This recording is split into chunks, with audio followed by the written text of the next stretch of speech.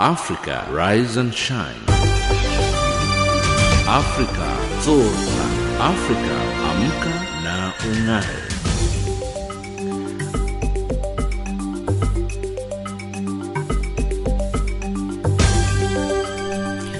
A very good morning and welcome to Africa Rise and Shine. This is Channel Africa, the voice of the African Renaissance. We're broadcasting live from Johannesburg in South Africa. We're on the frequencies 6145 kilohertz on the 41 meter band. That's if you're listening from Southern Africa. And if you're listening from far West Africa, we are on the 15255 kilohertz on the 19 meter band to you. My name is Asanda Mazaunyane, your host for the show, and I'm with Tracy Boomgard, Tabiso Lehuku, and Fikile Lingwati in studio today. Let's take a look at what's coming up this hour on Africa Rise and Shine. East African leaders urge Burundi to delay the elections. Nigeria's new president vows to defeat Boko Haram. In South Sudan, peace talks set to resume this month. In economics, South African unions meet to discuss power crisis. And in sports, Namibia win COSAFA Cup for the first time. Before we get details on those stories and more, let's get the news with Tracy Boomgard.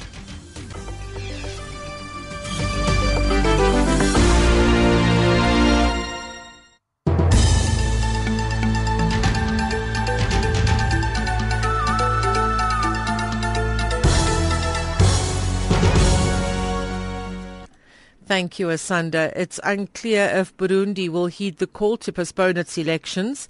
Yesterday, East African Community heads of state called for a delay of at least 6 weeks during an emergency regional summit. The summit, which was held in Tanzania, has also urged for dialogue among Burundi's political players to end the violence that has left at least 30 people dead. Burundi President Pierre Nkurunziza, whose third-term presidential bid has sparked the violence, did not attend the summit. East African Community Secretary-General Richard Sezibera. The summit, concerned at the impasse in Burundi and the need for further dialogue, called for a longer postponement of the elections in Burundi for a period not less than 1.5 months. Summit appeals to institutions of Burundi, including its parliament, to facilitate this postponement. Charges against a top Zimbabwean journalist have been withdrawn. The editor of the state-owned Sunday Mail, Edmund Kudzai, was accused of running a Facebook page and leaking secrets about President Robert Mugabe. Authorities were suspecting him of being Baba Jukwa, the man who runs the popular Facebook page. The journalist says he's been working with authorities to try and identify Baba Jukwa after he was arrested in June last year. Baba Jukwa is often referred to as Zimbabwe's equivalent of WikiLeaks co-founder Julian Assange. South Africa's Deputy President Cyril Ramaphosa has arrived in Nairobi on his first leg of a two-nation visit aimed at boosting the stalled peace talks on South Sudan. He is expected to meet Kenya's President Uhuru Kenyatta and former detainees of South Sudan's SPLM party. Ramaphosa and the Secretary-General of the Tanzania's ruling party, Chama cha Mapinduzi, will seek to understand the progress made so far in implementing an agreement signed to reunite South Sudan's ruling SPLM. Ronald Mamwepa. During his visit to Kenya, Deputy President Ramaphosa is expected, among others, to meet with President Uhuru Kenyatta, attend Kenya's National Day celebrations before consulting with SPLM's former detainees. Deputy President Ramaphosa will then proceed to Juba, South Sudan on Monday, the 1st of June, where he will hold meetings with President Salva Kiir and members of the SPLM Politburo. During a meeting hosted in Pretoria early this year by Deputy President Ramaphosa with representatives of SPLM Juba and SPLM former detainees, consensus was reached on how best to strengthen and implement the reunification agreement. The meeting also impressed upon all SPLM sections present to remain focused on the reunification of the SPLM as a means to unite in South Sudan and to end the war. In this regard, the SPLM sections reaffirmed their commitment to the full implementation of the SPLM reunification agreement. A possible legal challenge to South African Police Minister Nathi Nhleko's Nkandla report continues to be discussed.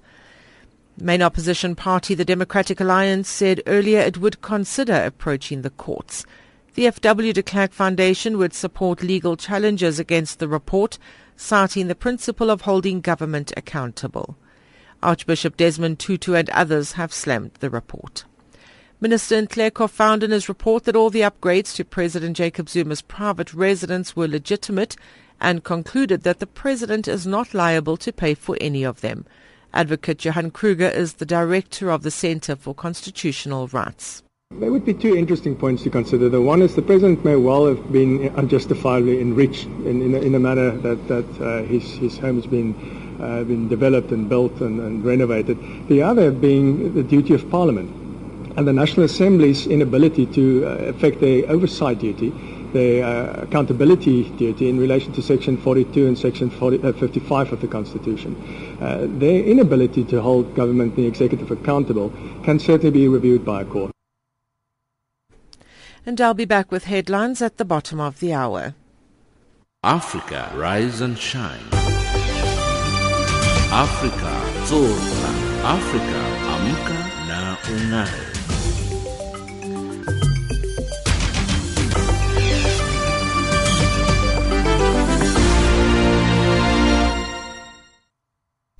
Thank you, Tracy. You're listening to Africa Rise and Shine, broadcasting from Johannesburg in South Africa on Channel Africa, the voice of the African Renaissance.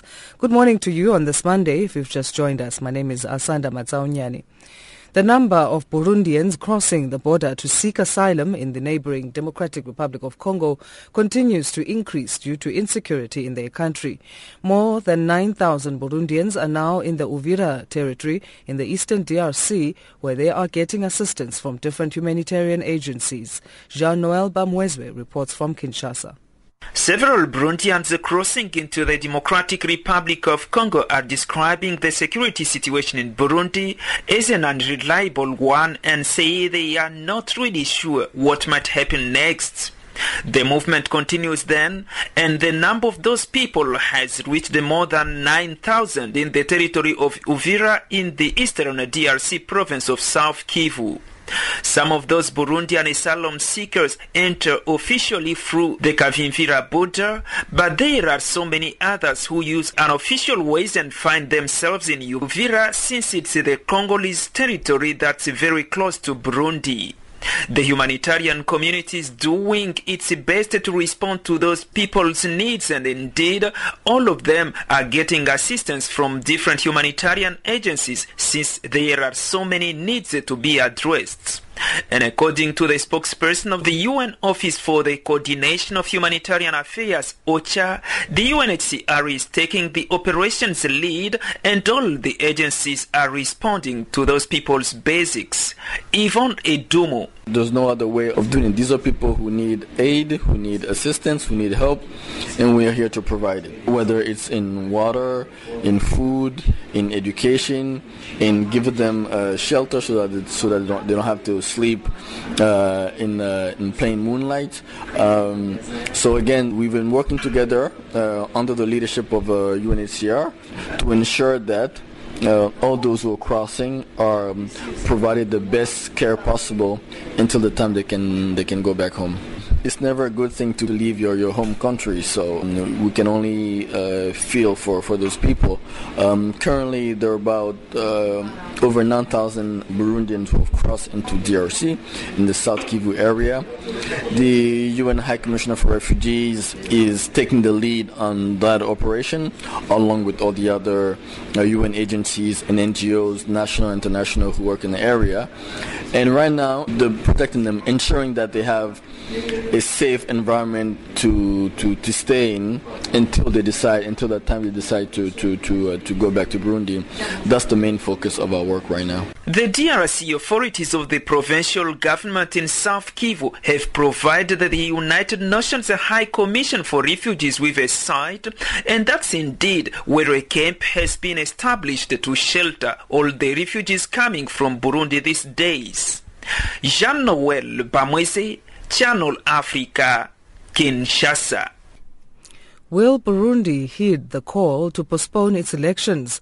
With parliamentary vote just days away, East African community heads of state have called for a delay of at least a month and a half. An emergency regional summit which ended Sunday also urged for dialogue among Burundi's political players to end the violence that has left at least 30 people dead.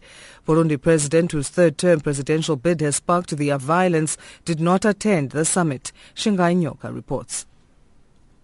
One by one, they filed into the crisis talks. East African heads of state from Tanzania, Kenya and Uganda, and representatives from Burundi and Rwanda. South Africa attended as an invited guest, helping to broker peace in this nation for the second time. The leaders have called for the immediate disarmament of youth groups of political parties that have been linked to the deadly violence that's caused 100,000 people to flee the country. It's also urged that Friday's parliamentary elections and the June 26 presidential polls be postponed. East African Community Secretary General David Sezibera. The summit concerned at the impasse in Burundi and the need for further dialogue called for a longer postponement of the elections in Burundi for a period not less than 1.5 months. Summit appeals to institutions of Burundi, including its parliament, to facilitate this postponement. South Africa's President Jacob Zuma. Ministers are going to go to Burundi to engage. Given the time frame, the engagement is going to be quite intense, so that we do not necessarily move away from the time frames that are given by the Constitution. Summit leaders did not ask President Pierre Nkurunziza to step down. They did acknowledge, however, the need for further discussions on the interpretation of the Constitution on the presidential terms of office. You need people first to come down, to begin to look at this very calmly, to therefore say, if this is what is happening, if it is true that there is a grey area in the Constitution, how then do we address that? It could only be addressed by people who are not very excited, so to speak, who would apply their mind very fairly, and then come up with the solution. I think that's the issue, because that's the issue that started everything. That issue remains the issue. It needs to be tackled. They'll have a tough time convincing Burundi to do so. The country's foreign minister, Alain Nyamitwe. Irrespective of what we are going through, Burundi remains a sovereign nation in the Committee of Nations, and that has to be understood and respected. And if you fail to recognize the decision, a ruling made by a court, whichever court in Burundi, then you are questioning the ruling of all the courts in Burundi. Polls apart on the Constitution, but Burundi says it's open to consider the poll extensions. It's up to the political parties and to all the stakeholders involved in the election to agree on that proposal and then move forward. What I'm saying is that the government will not be a bloc if all the sides agree. While Burundi remains in a fragile state, South Africa and the East African community are confident that having brokered peace in an almost impossible situation 10 years ago, that now too they can bring back the country from the brink. I'm Shingai Nyoka in Dar es Salaam. South Africa's Deputy President Cyril Ramaphosa arrived in Nairobi on Sunday in what is his first leg of a two-nation visit aimed at boosting the stalled talks on South Sudan. He is expected to meet Kenya's President Uhuru Kenyatta and former detainees of South Sudan's SPLM party. Together with the Secretary General of the Tanzania's ruling party, Chama cha Mapinduzi, the leaders will seek to understand the progress made so far in implementing an agreement signed to reunite South Sudan's ruling SPLM. Sarah Kimani has more. In Kenya, Ramaphosa will meet President Uhuru Kenyatta as well as former South Sudan's political detainees who were released to Kenya weeks after a civil war broke out 18 months ago. South Africa and Tanzania spearheaded the signing of an agreement to reunite the ruling SPLM, while East Africa's regional bloc IGAD is leading the now stalled Addis Ababa talks. The two initiatives will be merged, according to President Uhuru Kenyatta. The IGAD process will resume again on the 7th of next month, the process of trying to bring peace and stability to our brothers in South Sudan. And today, as we initiate this process, and I want to be very clear that this is not a conclusion, but again, a reignition, a joining of two processes that have been complementary, again in the hope of trying to ensure that the people of South Sudan are able to benefit, are able to enjoy the freedom, the prosperity that independence should have brought to them in the first instance.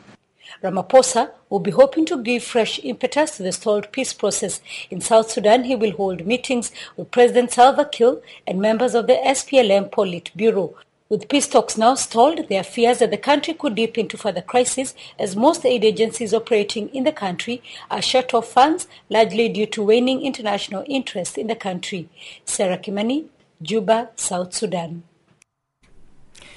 The United Nations Children's Fund, UNICEF, says the lives of nearly 250,000 children are at significant risk as food and nutrition security rapidly deteriorate in parts of South Sudan. UNICEF continues to warn that children trapped by fighting without access to basic medical services and food will struggle to survive this lean season without an urgent resumption of humanitarian assistance in conflict-affected areas. Child malnutrition rates remain above the emergency threshold of 15% in both conflict-affected and high-burden states. For more on this, Khomotso Mopulani spoke to Vilma Tyler, UNICEF's Chief of Nutrition in South Sudan. As you are aware, the latest integrated phase classification came out, the IPC, which basically determines the food security situation in the country. The latest release came out yesterday, which was released by the government, and basically indicates that the malnutrition rate in the country remain above the emergency level, which is, recognized as very critical. This means that tens of thousands of children in South Sudan remain at risk of dying from acute malnutrition. Accordingly, the high levels of need and complexity in the humanitarian crisis in South Sudan, children are especially vulnerable to disease outbreaks, food insecurity, and malnutrition. As a result, the need is to speed up and continue the response to address the malnutrition situation is really critical because children with severe acute malnutrition are 9 times more at risk of dying than healthy children. And again, according to this IPC technical group, it has shown that more and more people are facing severe food insecurity, and the number has doubled since the start of last year. What can you say about this? Yeah. As you are fully aware, it's the worsening of the conflict, and as the conflict continues, the population is not able to plant the land and accordingly not able to harvest. Additionally, because of the economic worsening of the economic situation, people are not able to afford to buy food because not only it's not available, but also it's not affordable. With the movement of people from their homes becoming displaced, also access to markets have become very limited. So as such, you will see the increase in the numbers. Families are displaced, people cannot afford to buy food, supplies are very limited, and also the cost is going very high with the dollarized. Last year, UNICEF, together with a number of non-governmental organizations, provided aid and treated more children more than ever for malnutrition. Of course, this nutrition scale-up program and rapid response missions still continue this year, but there has been talks that the funding this year is shortfall of 75%. Is UNICEF going to cope in this instance? UNICEF continues to appeal on behalf of the children of South Sudan to raise money to ensure that we are providing the life-saving commodities and services to children. Accordingly, we were very fortunate that the donors have responded very generously last year to the emergency, which helped us carry over some funding through this year. So we, in terms of supplies and commodities, we are pretty secure till the end of the year. However, for next year, in order to be in a similar situation, we will continue to appeal to the donors to support. And the donors are responding. Funding is coming. It's not coming as fast as we wanted to. But, with this, we continue to appeal because we will really want to continue what we have been doing and to continue to ensure that we sustain what we have achieved last year. We do not provide direct interventions. As you know, we work directly through implementing partners, through NGOs, government, and international and national NGOs. However, as the security situation increases, some partners are withdrawing temporarily, but we support them to come back as the security situation improves. However, we have another mechanism that UNICEF intervenes to ensure that services are not interrupted for the needy population, and we do this through what we call the rapid response mechanism, where we go in with teams from our staff that go in, they fly in for a short period of time, and where they provide the necessary support for the displaced populations. That's Vilma Tyler, UN Children's Fund's Chief of Nutrition in South Sudan, talking to Khumudzo Mupulani.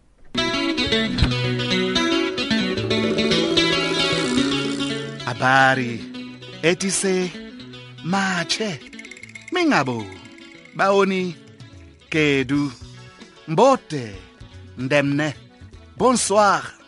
Join me, Richard Mwamba, for a brand new music show on Channel Africa called Africa in Song, every Saturday and Sunday from 18 to 20 hours Central African Time. Africa in Song, Saturday and Sunday from 18 to 20 hours Central African Time.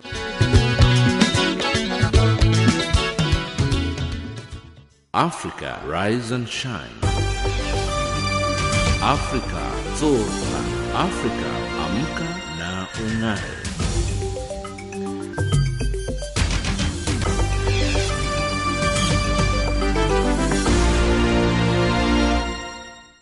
You're listening to Africa Rise and Shine here on Channel Africa, the voice of the African Renaissance. Good morning to you if you've just joined us.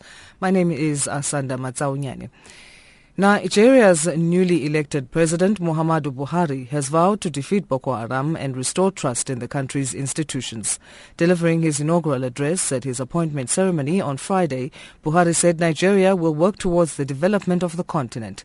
The inauguration was attended by, amongst others, South African President Jacob Zuma, African Union Chairperson Robert Mugabe, and U.S. Secretary of State John Kerry. Here's Busi Chimombe. The great majority of Nigeria's 180 million population were focused on Eagles Square in the capital Abuja. There, the baton of power was being passed from outgoing President Goodluck Jonathan to his successor, General Muhammadu Buhari. I, Muhammadu Buhari,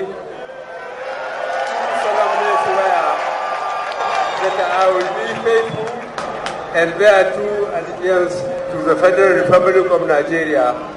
So help me God. Buhari assumes office in a country riddled with huge challenges. In his inaugural speech, the new president spoke to a number of the key issues that his administration will prioritize. Insurgent group Boko Haram is in the president's sights for elimination. Cannot claim to have defeated Boko Haram without rescuing the Chibok girls and all other innocent persons held hostages by the insurgents.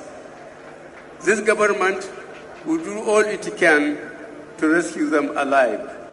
The new president has also urged his countrymen to be united in order to overcome the country's economic problems. With depleted foreign reserves, falling oil prices, leakages, and debts, the Nigerian economy is in deep trouble and will require careful management to bring it around and to tackle the immediate challenges confronting us. Corruption, particularly at state and local level, as well as fuel and power shortages, are issues that Buhari has vowed to find long-term solutions to.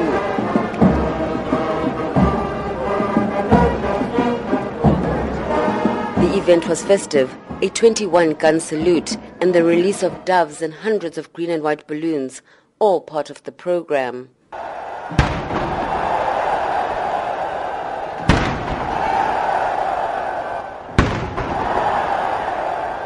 Amongst African leaders attending was President Jacob Zuma, who said he's impressed at the cordial changeover of government in Nigeria following the March 28 elections. It is important that we needed to stay together, consult more, and we have agreed on this, even to a point that we thought we should perhaps try to exchange state visits as early as possible, so that we can have more time to discuss some of the challenges and pertinent issues in the continent. The optimism amongst ordinary Nigerians regarding their new ruler is due to a large part in their belief in his stated zero tolerance to corruption and his disciplinarian approach. He will need these qualities to steer his country through what will surely be choppy waters. That report by Busi Chimombe.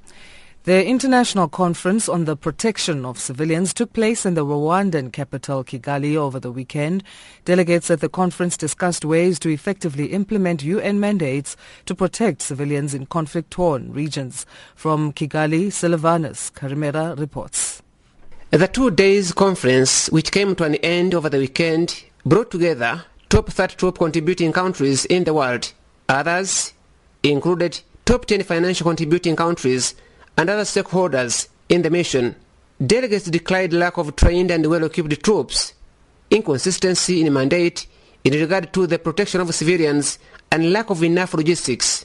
Speaking during the event, President Paul Kagame said Africa is a leader in peacekeeping missions, though it's not a matter of boast. Africa is now the biggest UN troop contributor, but this is nothing to boast about, given that 80% of the world's peacekeepers are also deployed on the continent. Discussants dwelt so much on areas where Africa has been fall short and asked the international community to act on its promise prior to any deployment.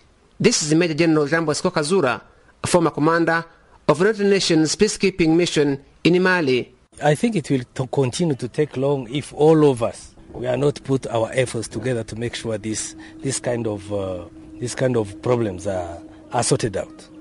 Because I believe, first of all, we need to start by looking at the causes of this conflict. Then see how we can find a solution even before it happens. Because I believe sometimes we have many indicators of what is going to happen here and there. But we wait until something happens and we go there like firefighters. But the United Nations representative in Rwanda, Lamine Mane, made it clear about how the United Nations goes about dealing with conflicts. Our task in the international community is not just managing conflicts, but helping to prevent and end those conflicts. But how do they help in preventing conflicts as the influx of Burundian refugees continue to pour into neighboring countries? Major General Jean Bosco Kazura says the UN may get lost in rhetorics while innocent lives are wiped out. In 1945, people were talking about never again. But we still have problems in different areas. Never again was never again. However, at the end of the conference, a number of resolutions were adopted, including training all troops on the protection of civilians prior to their deployment to missions, to ensure sector and contingent commanders as well as nominees for missions leadership positions have a high level of training and preparedness on peacekeeping operations. They also adopted to identify and communicate to the UN any resource and capability gaps that inhibit ability to protect civilians. Silvanus Karimera, reporting for Channel Africa in Kigali. Channel Africa, the voice of the African Renaissance, is coming to you live from Johannesburg. Africa Rise and Shine is the name of the show. Thank you for listening. Let's get news headlines now with Tracy Bumgard.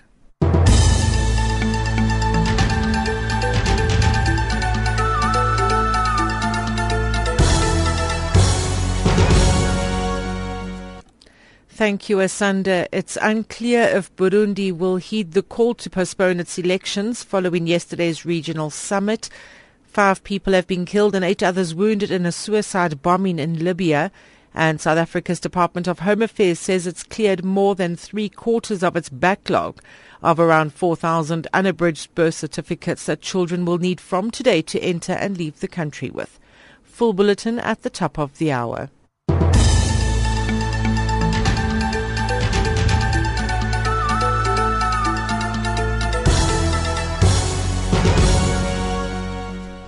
Thank you, Tracy.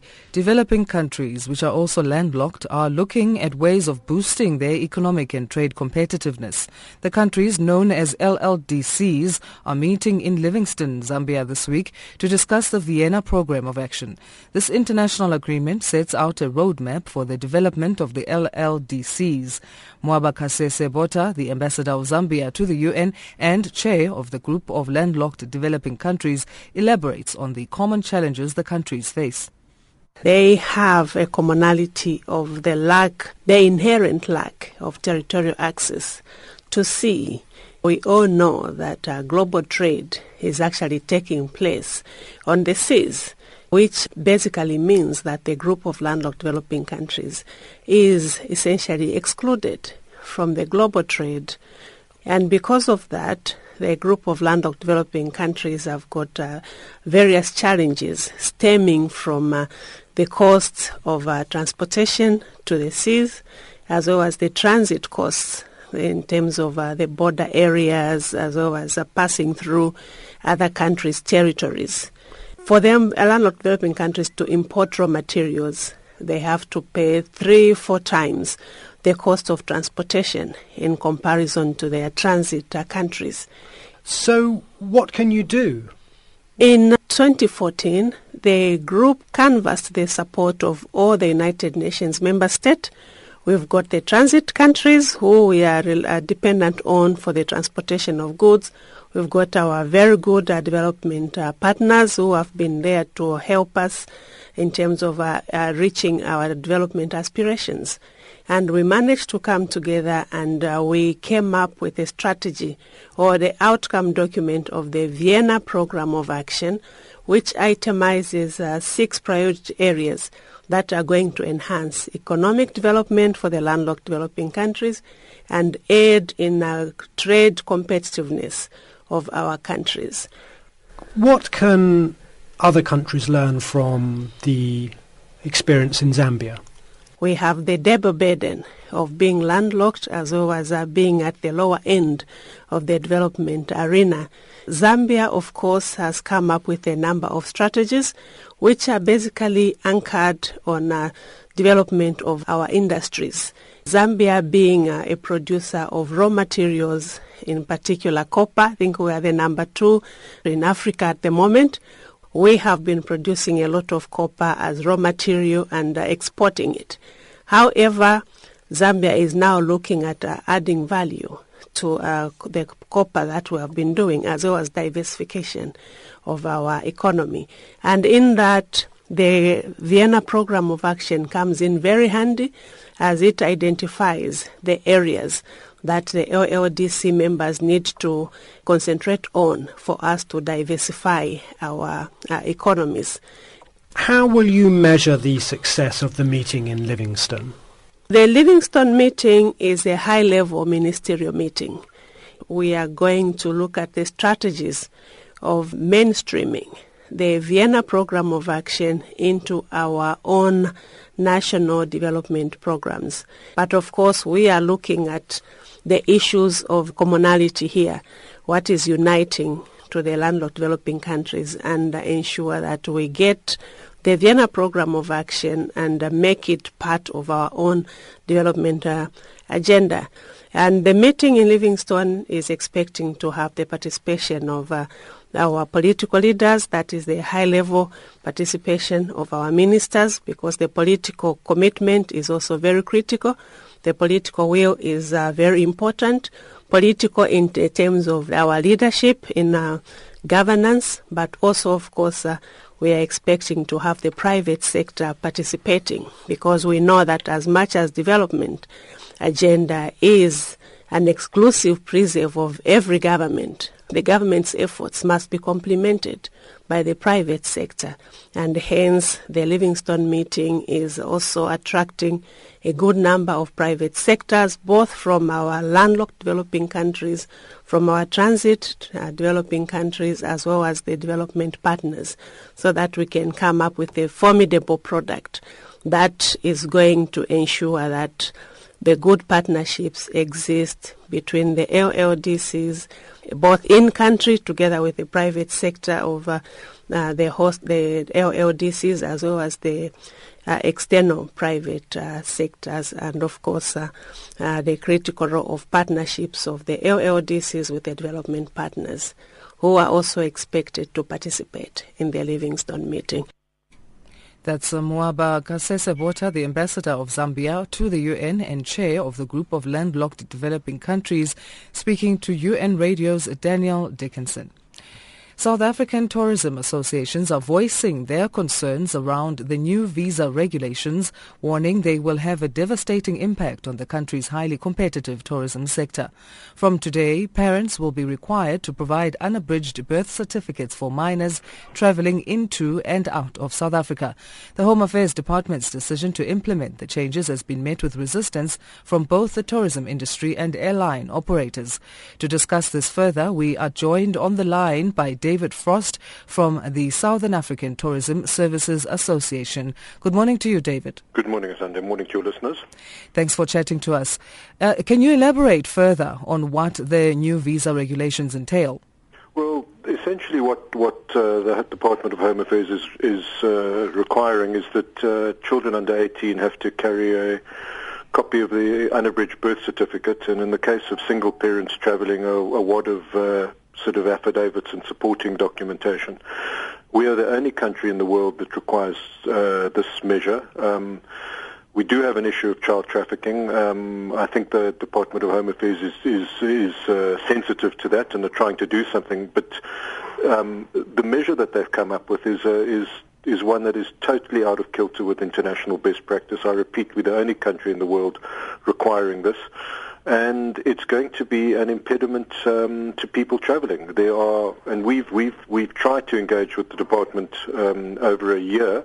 We've not had one opportunity to really put our case on the table. And when you look at international best practice, it speaks to a far more sophisticated multi-agency approach where you target potential sort of child traffickers through profiling, working with Interpol, and that's what the rest of the world does. So, we're just sort of, sitting back and actually saying, why don't we look at international best practice? Let's go towards that side of things. Let's come up with solutions that solve the problem, but do not impact negatively on a very crucial sector, namely tourism. And it's not only important to South Africa, it's important to our neighbouring countries as well, as many international flights come in through OR Tambo, and a lot of tourists aren't able to transit through in 2-3 hours. They have to spend the night in Johannesburg, and they will be subjected to the same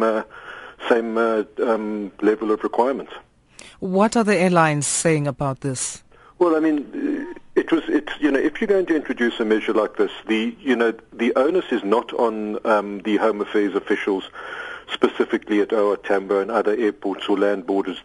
In particular, in terms of the sort of airline thing, it's on the check-in staff of every single airline in the world, because the prospective traveller, let's assume a family is travelling from Wichita in Kansas, and they get onto a Southwest Airways plane and they fly to New York.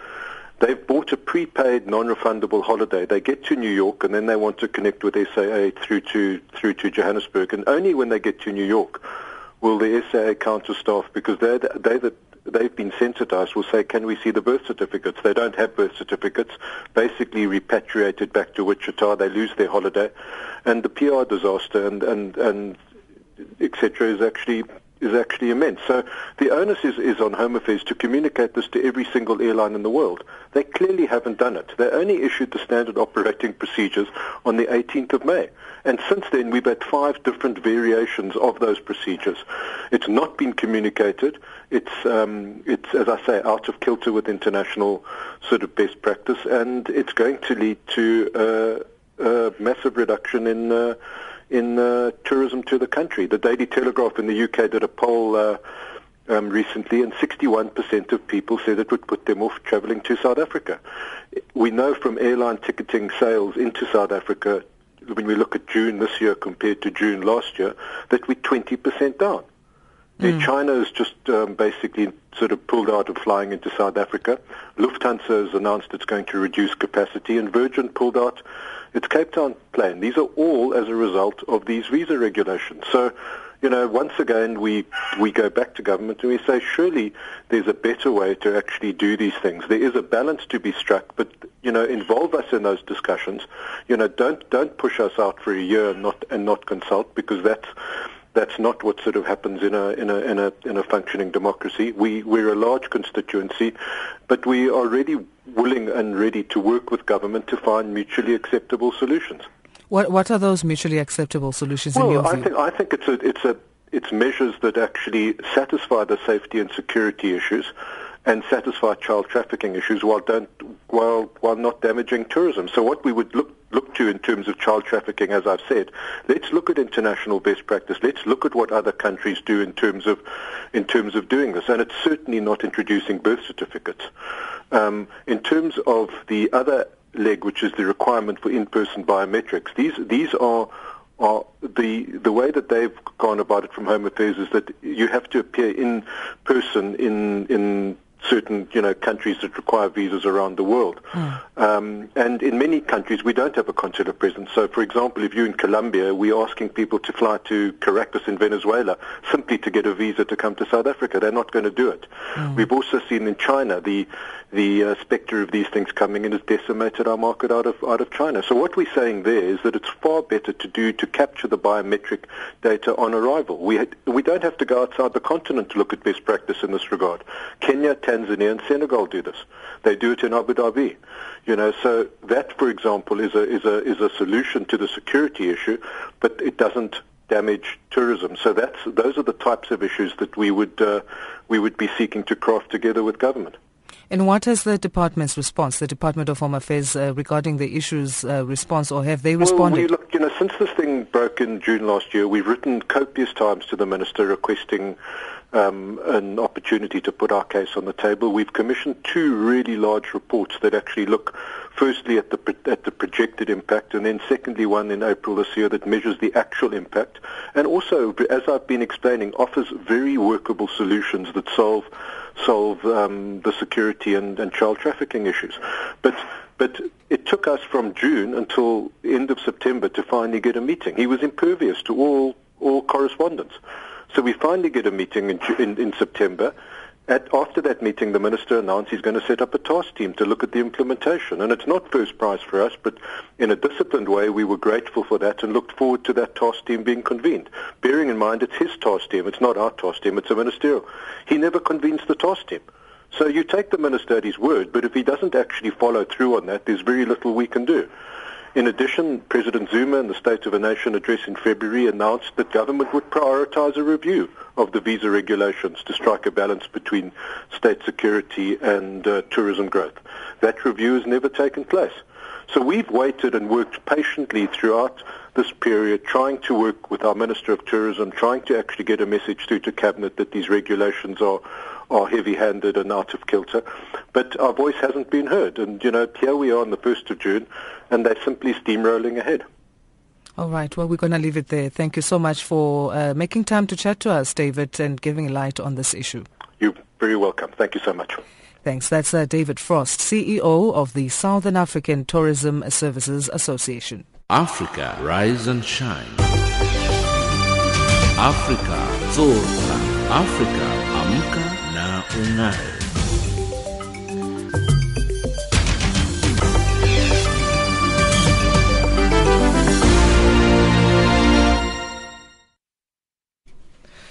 South African right-wing politician who masterminded the killing of the country's anti-apartheid hero was granted medical parole on Friday, setting aside an earlier decision by the Justice Minister to block his release. Clive Derby-Lewis, who masterminded the 1993 assassination of Communist Party leader Chris Hani in an attempt to trigger a race war, had been serving a life sentence for the murder. Selina Ntobong reports. Darby Lewis, who was serving life for the murder of SACP leader Chris Hani, had challenged the decision by South Africa's Justice and Correctional Services Minister to refuse his application for parole. Darby Lewis has already served 20 years in prison and was diagnosed with terminal lung cancer. Minister Michael Masuta denied his request in January on grounds that his cancer was stage 3 and not stage 4, a prerequisite for medical parole to be considered, saying that there was nothing at the time to suggest that Darby Lewis's condition was such that he could be rendered physically incapacitated so as to severely limit daily activity. But Darby Lewis asked the court to review the minister's decision. Hani's murder in 1992 threatened to derail South Africa's transition from white minority rule to multiracial democracy, leading to riots across the country and triggering fears of a civil war. The Justice Minister in January granted a parole to Darby Lewis's co-accused Eugene de Kock, who was jailed for his role in the torture and murder of scores of black South African activists in the 1980s and early 90s, and was released by the minister in the interest of nation building and reconciliation. The parole board has not yet determined Darby Lewis's release conditions. Reporting for Channel Africa, I am Selina Ntobong in Johannesburg. It's time to get news from the economics front with Thabiso Lehu.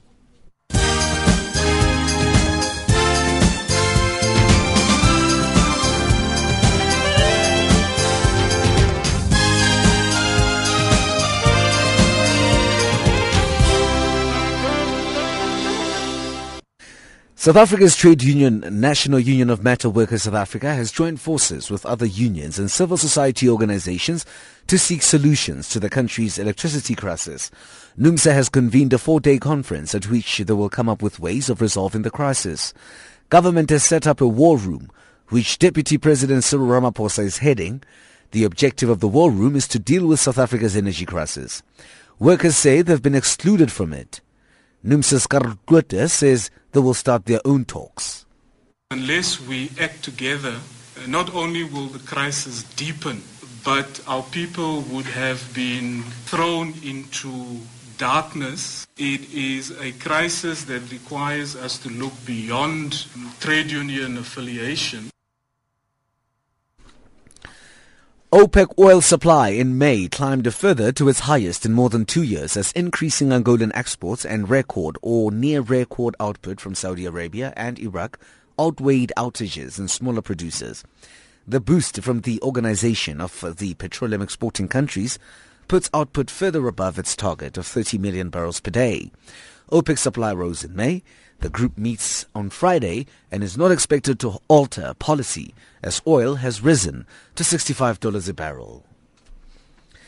Lesotho's Minister of Finance, Mampono Kakitla, says drastic measures are needed to curb the exponential growth of the wage bill for the civil service.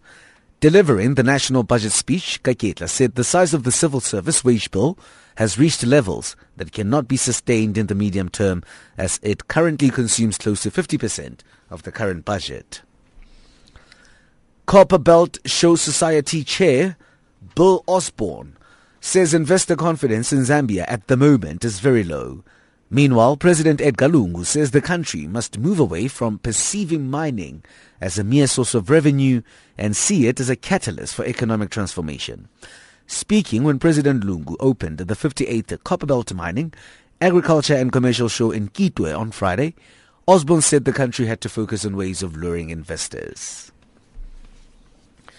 Phosphate production at Tunisia's Metallo has partially resumed and shipments restarted after protesters agreed to temporarily end their sit-in over job demands.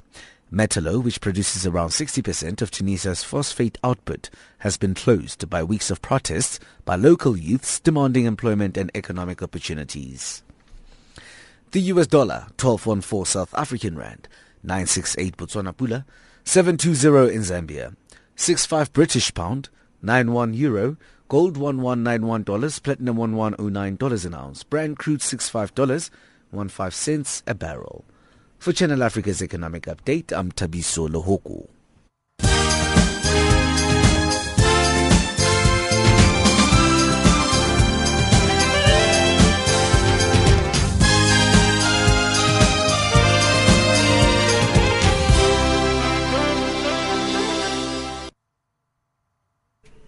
Thank you, Tabi. So let's get news from the world of sports now with Fikile Lingwati.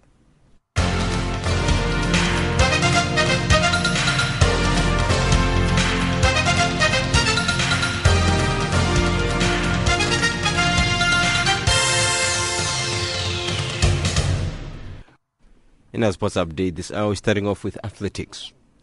Only 2 weeks after breaking the South African 200-meter record, sprinting sensation Anaso Jobodwana improved on the mark at the Diamond League meet in Eugene, United States on the weekend. Jobodwana set the track on fire, running in the 5th lane with Olympic champion Justin Gatlin of the US on his outside to post a time of 20.04 seconds. Shaving 0.02 seconds off the record he set in the Cayman Islands on the 16th of May. Gatlin, the 2004 Olympic gold medalist, posted a world-leading time of 19.68 seconds to win the half-lap sprint, with Jobodwana crossing in second place, while Jamaica's Nickel Ashmida bagged the bronze in a time of 20.18 seconds. And South African athletes Gift Kelehe and Caroline Wortsman put up stellar performances as they took the men's and women's Comrades Marathon titles to ensure that the 90th edition of the world's greatest ultra marathon is won by 2 South African runners. Kelehe only moved into the lead with a little over 25 kilometers remaining in the race, just outside of Camperdown. But he says despite a spirited challenge from Ethiopian runner-up Mohamed Hussein, he never felt under pressure. I never looked back because the minute I moved from the guys, I could see that they were not strong on the up run. So I realized that if I can make a break, let me just move on the run, on the uphill, because I could see Mohamed was trying to run away, but the minute he's running the uphill, he was slower. Then I just put my head down and I go for him. And the minute I catch him, I just put my head down and I go. It was not overconfidence. You know, sometimes when you want something, you must be confident and you must believe that it will happen. I had a belief that I can win this race, and it happened today. God willingly, He gave me the chance to win the race. In the women's race, Caroline Wortsman of the Nedbank Running Club finished at a time of 6 hours, 12.22 seconds, and the VETS lecturer says she had a strong start. And the gap she created carried her through the race to hang on for victory. Yeah, I think that I did probably go out a little bit too hard because the last 20 Ks were a struggle. Like, I was just hanging on and just praying that somebody wouldn't pass me. But yeah, I think I was just fortunate to be able to have a big enough gap and to be able to hold it together towards the end. So the last split I got was from my coach, who told me that the twins are 1.5 minutes behind me. I don't know if he was just telling me that to like get me to go a bit faster, but I just had that in my mind the entire time. They're going to catch me, they're going to catch me. I didn't realize that Shanae was actually in second, so I'm so proud of her as well for us taking first and second home for South Africa today.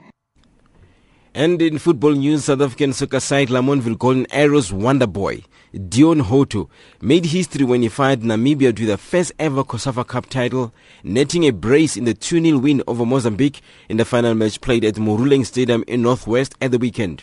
Former Santos player Ricardo Manetti was a player when Namibia failed to win this title in 1997 and 1999 and is proud to have made history now. Played 2 years ago, he played Nigeria, and I told him I never wanted to be a coach. Sometimes I also wanted to pack up and say, no man, this ain't working. And but you know, I was very persistent in my philosophy and consistent in terms of what I wanted to do. Like Virgil said, sometimes it was so dark, you know, we could not see the light. But eventually, everything just clicked today. And I can tell you one thing, I've never prayed this much in my life.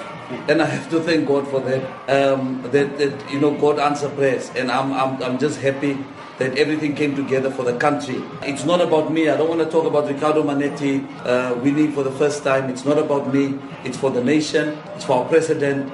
It's for the association. It's for the everyday the fan on the street. This victory and this cup is for you guys.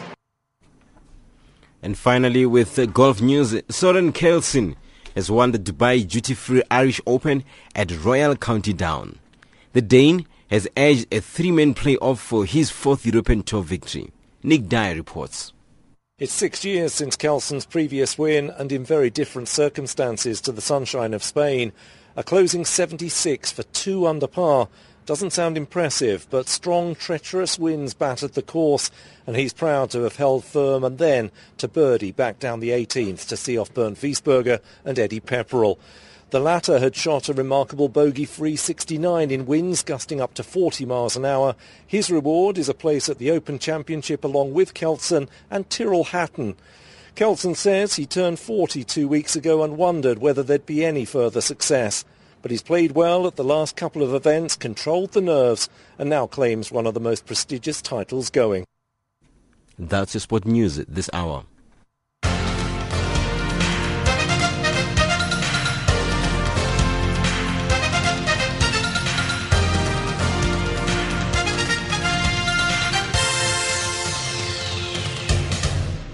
Africa, rise and shine. Africa, zorka. Africa, amka na ung'are.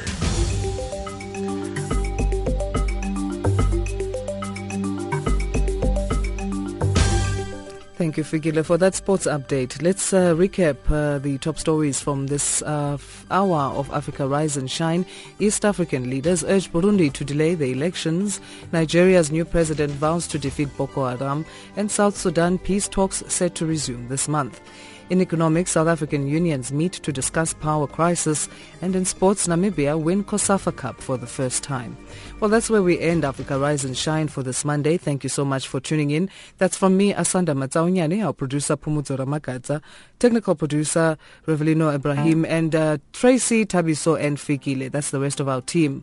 Send us your views about our show. We'd love to hear from you. You can SMS +27 796 957 930 or email info@channelafrica.co.za. You can also tweet at Rise Shine Africa. Here's Metafix now, taking us to the top of the hour with a track titled Living Darfur. Where others turn inside, you shall rise.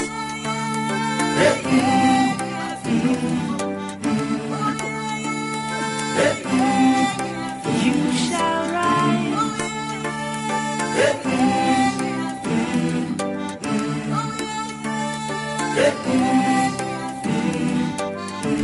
There's disaster in your past, boundaries in your path.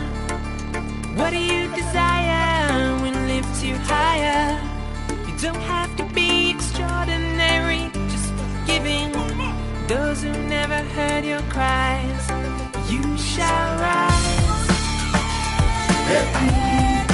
You shall rise and look toward the skies. Where others fail, you'll prevail in time. You shall rise.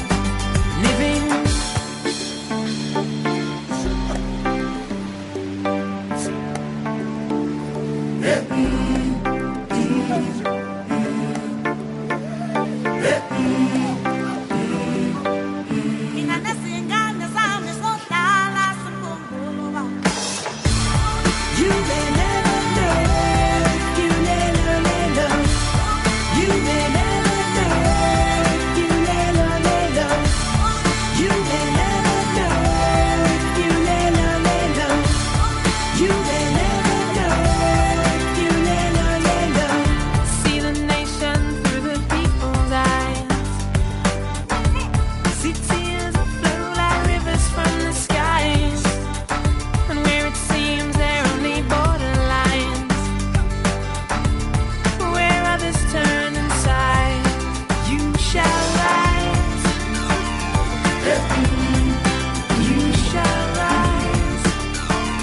Yeah.